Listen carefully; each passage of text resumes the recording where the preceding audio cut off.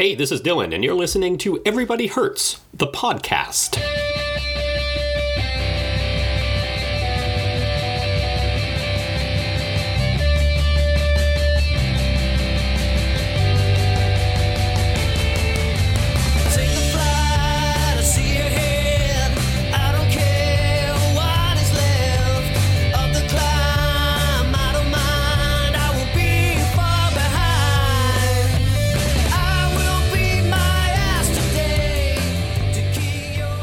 Today's episode, Stories of the Tour.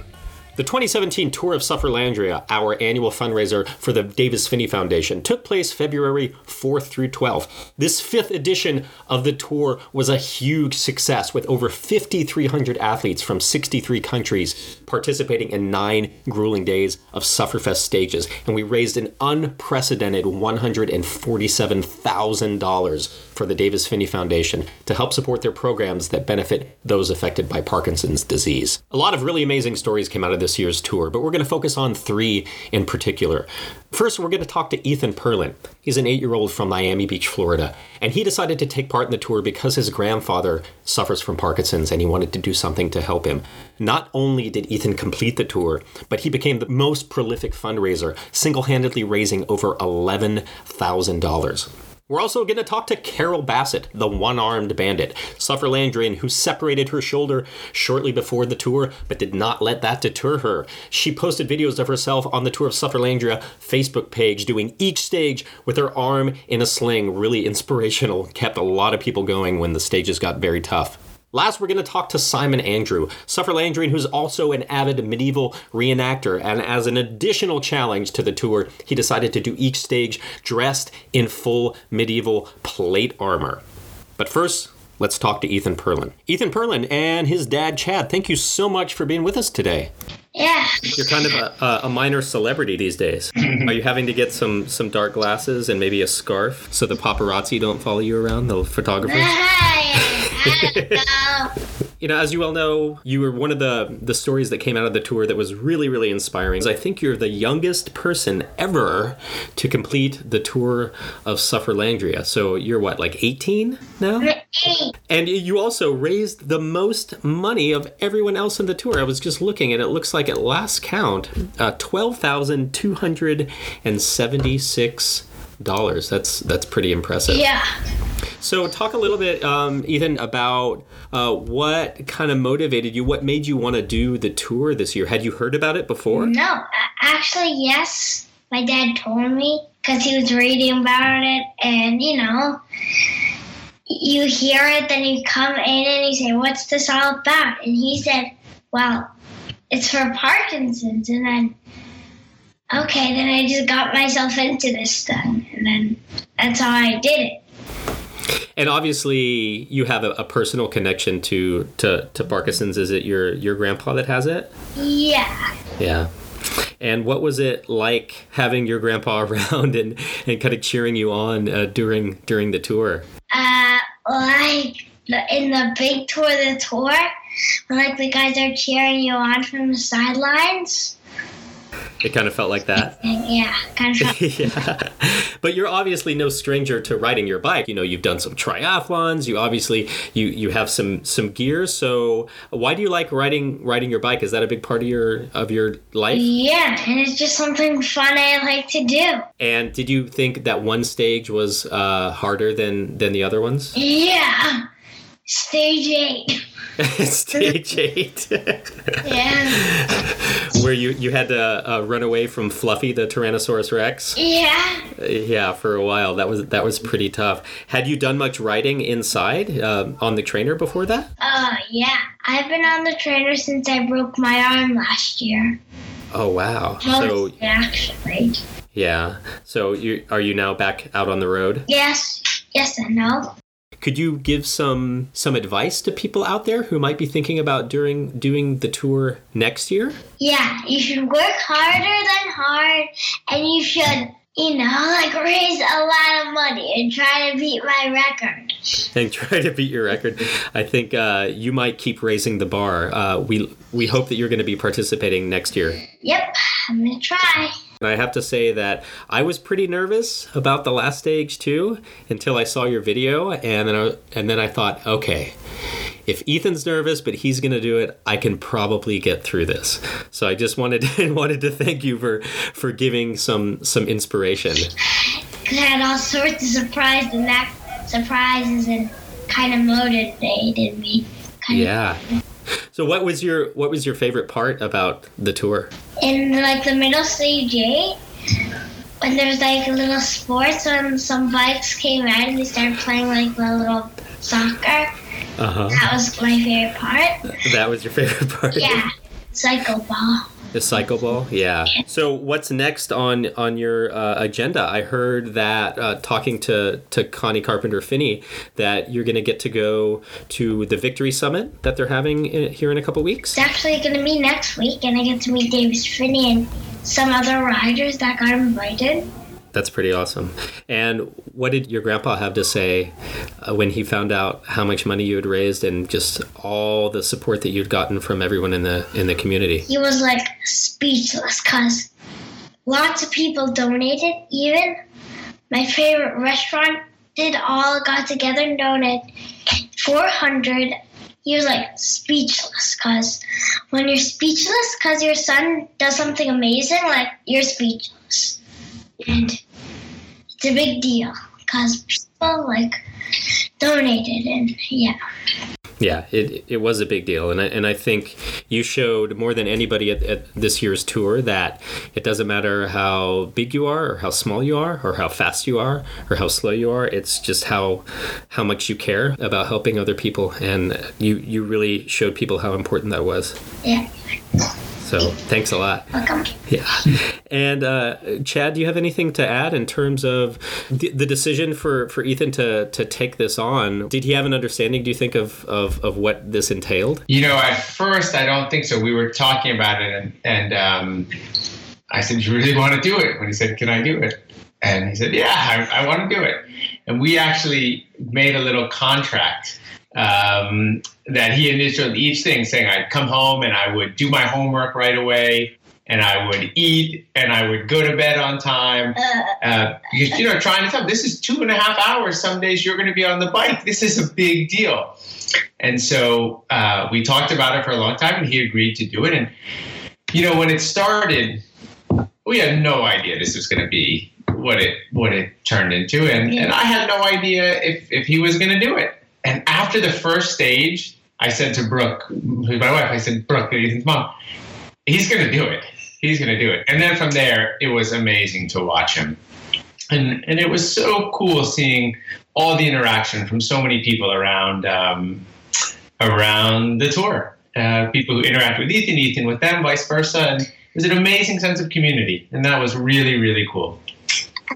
That's one of the cool things that David McQuillan has created, is just the strong sense of community. And I think you really brought that out in people. You brought a sense of energy and vitality and optimism to the tour, and you helped people push when it was really, really hard. Yeah, I mean, it was fun because I'm a surgeon by day, but for this week I suddenly found myself as this blogger posting about Ethan. But it was so easy to do because the enthusiasm in the house was so genuine that it just was so easy to just share with everyone what was going on.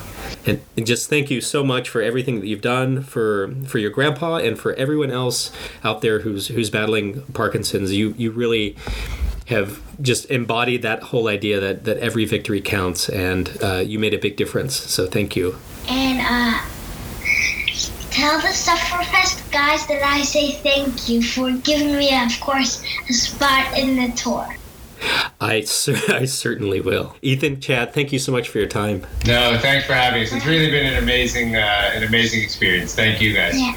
If you spent any time on the Tour of Sufferlandria Facebook page during the tour, then you probably saw reference to the One-Armed Bandit. Carol Bassett, an active member of the Sufferlandrian community, suffered an injury before the tour, but wasn't going to let that get in the way of her completing the stages. So she posted videos of her doing the stages with her arm in a sling. I recently talked with Carol to find out a little bit about the backstory and how it was to do the entire tour with just one arm. So August 2nd, I was just out on my normal Tuesday night club ride, and I was drafting a buddy of mine, and he hit a rock, and he went down, and I rode right up over his bike. I actually landed on my face, but thankfully, because of my helmet and my goggles, I wasn't really too injured.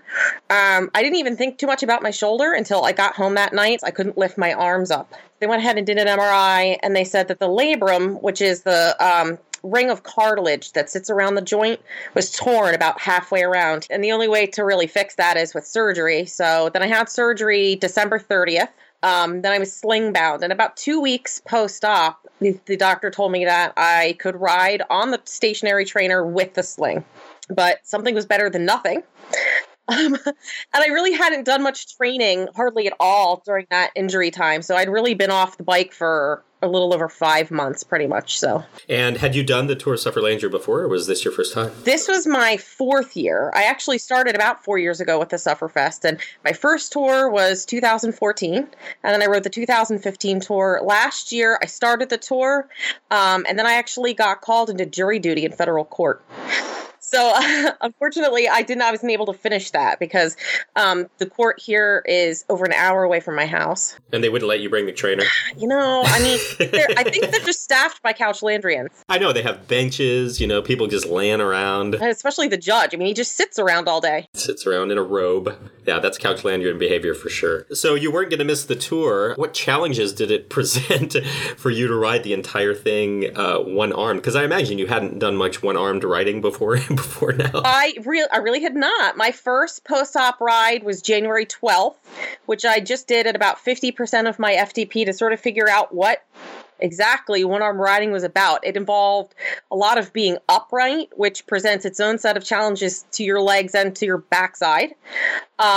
And then even the one arm, it's like, it's funny because I did videotape myself during the different stages. And at the end, I sort of did I combined all the videos and sort of just did a mashup. And I watched my form just deteriorate over those 9 days just from, fatigue and using the muscles the way I hadn't been used to it, like putting all my weight onto one arm. And like, even I did some standing climbs just to try to, get some sort of relief from my backside. But it was rough. Yeah, I remember that one video of you, I think it was during the Omnium, where, you're having to spin 130 RPMs with one arm. That was hard. That was a lot of suffering. It doesn't matter what percentage I was riding of my FTP, it was 100% suffering. So in terms of how it stacked up to the other tours, how would you rate this one?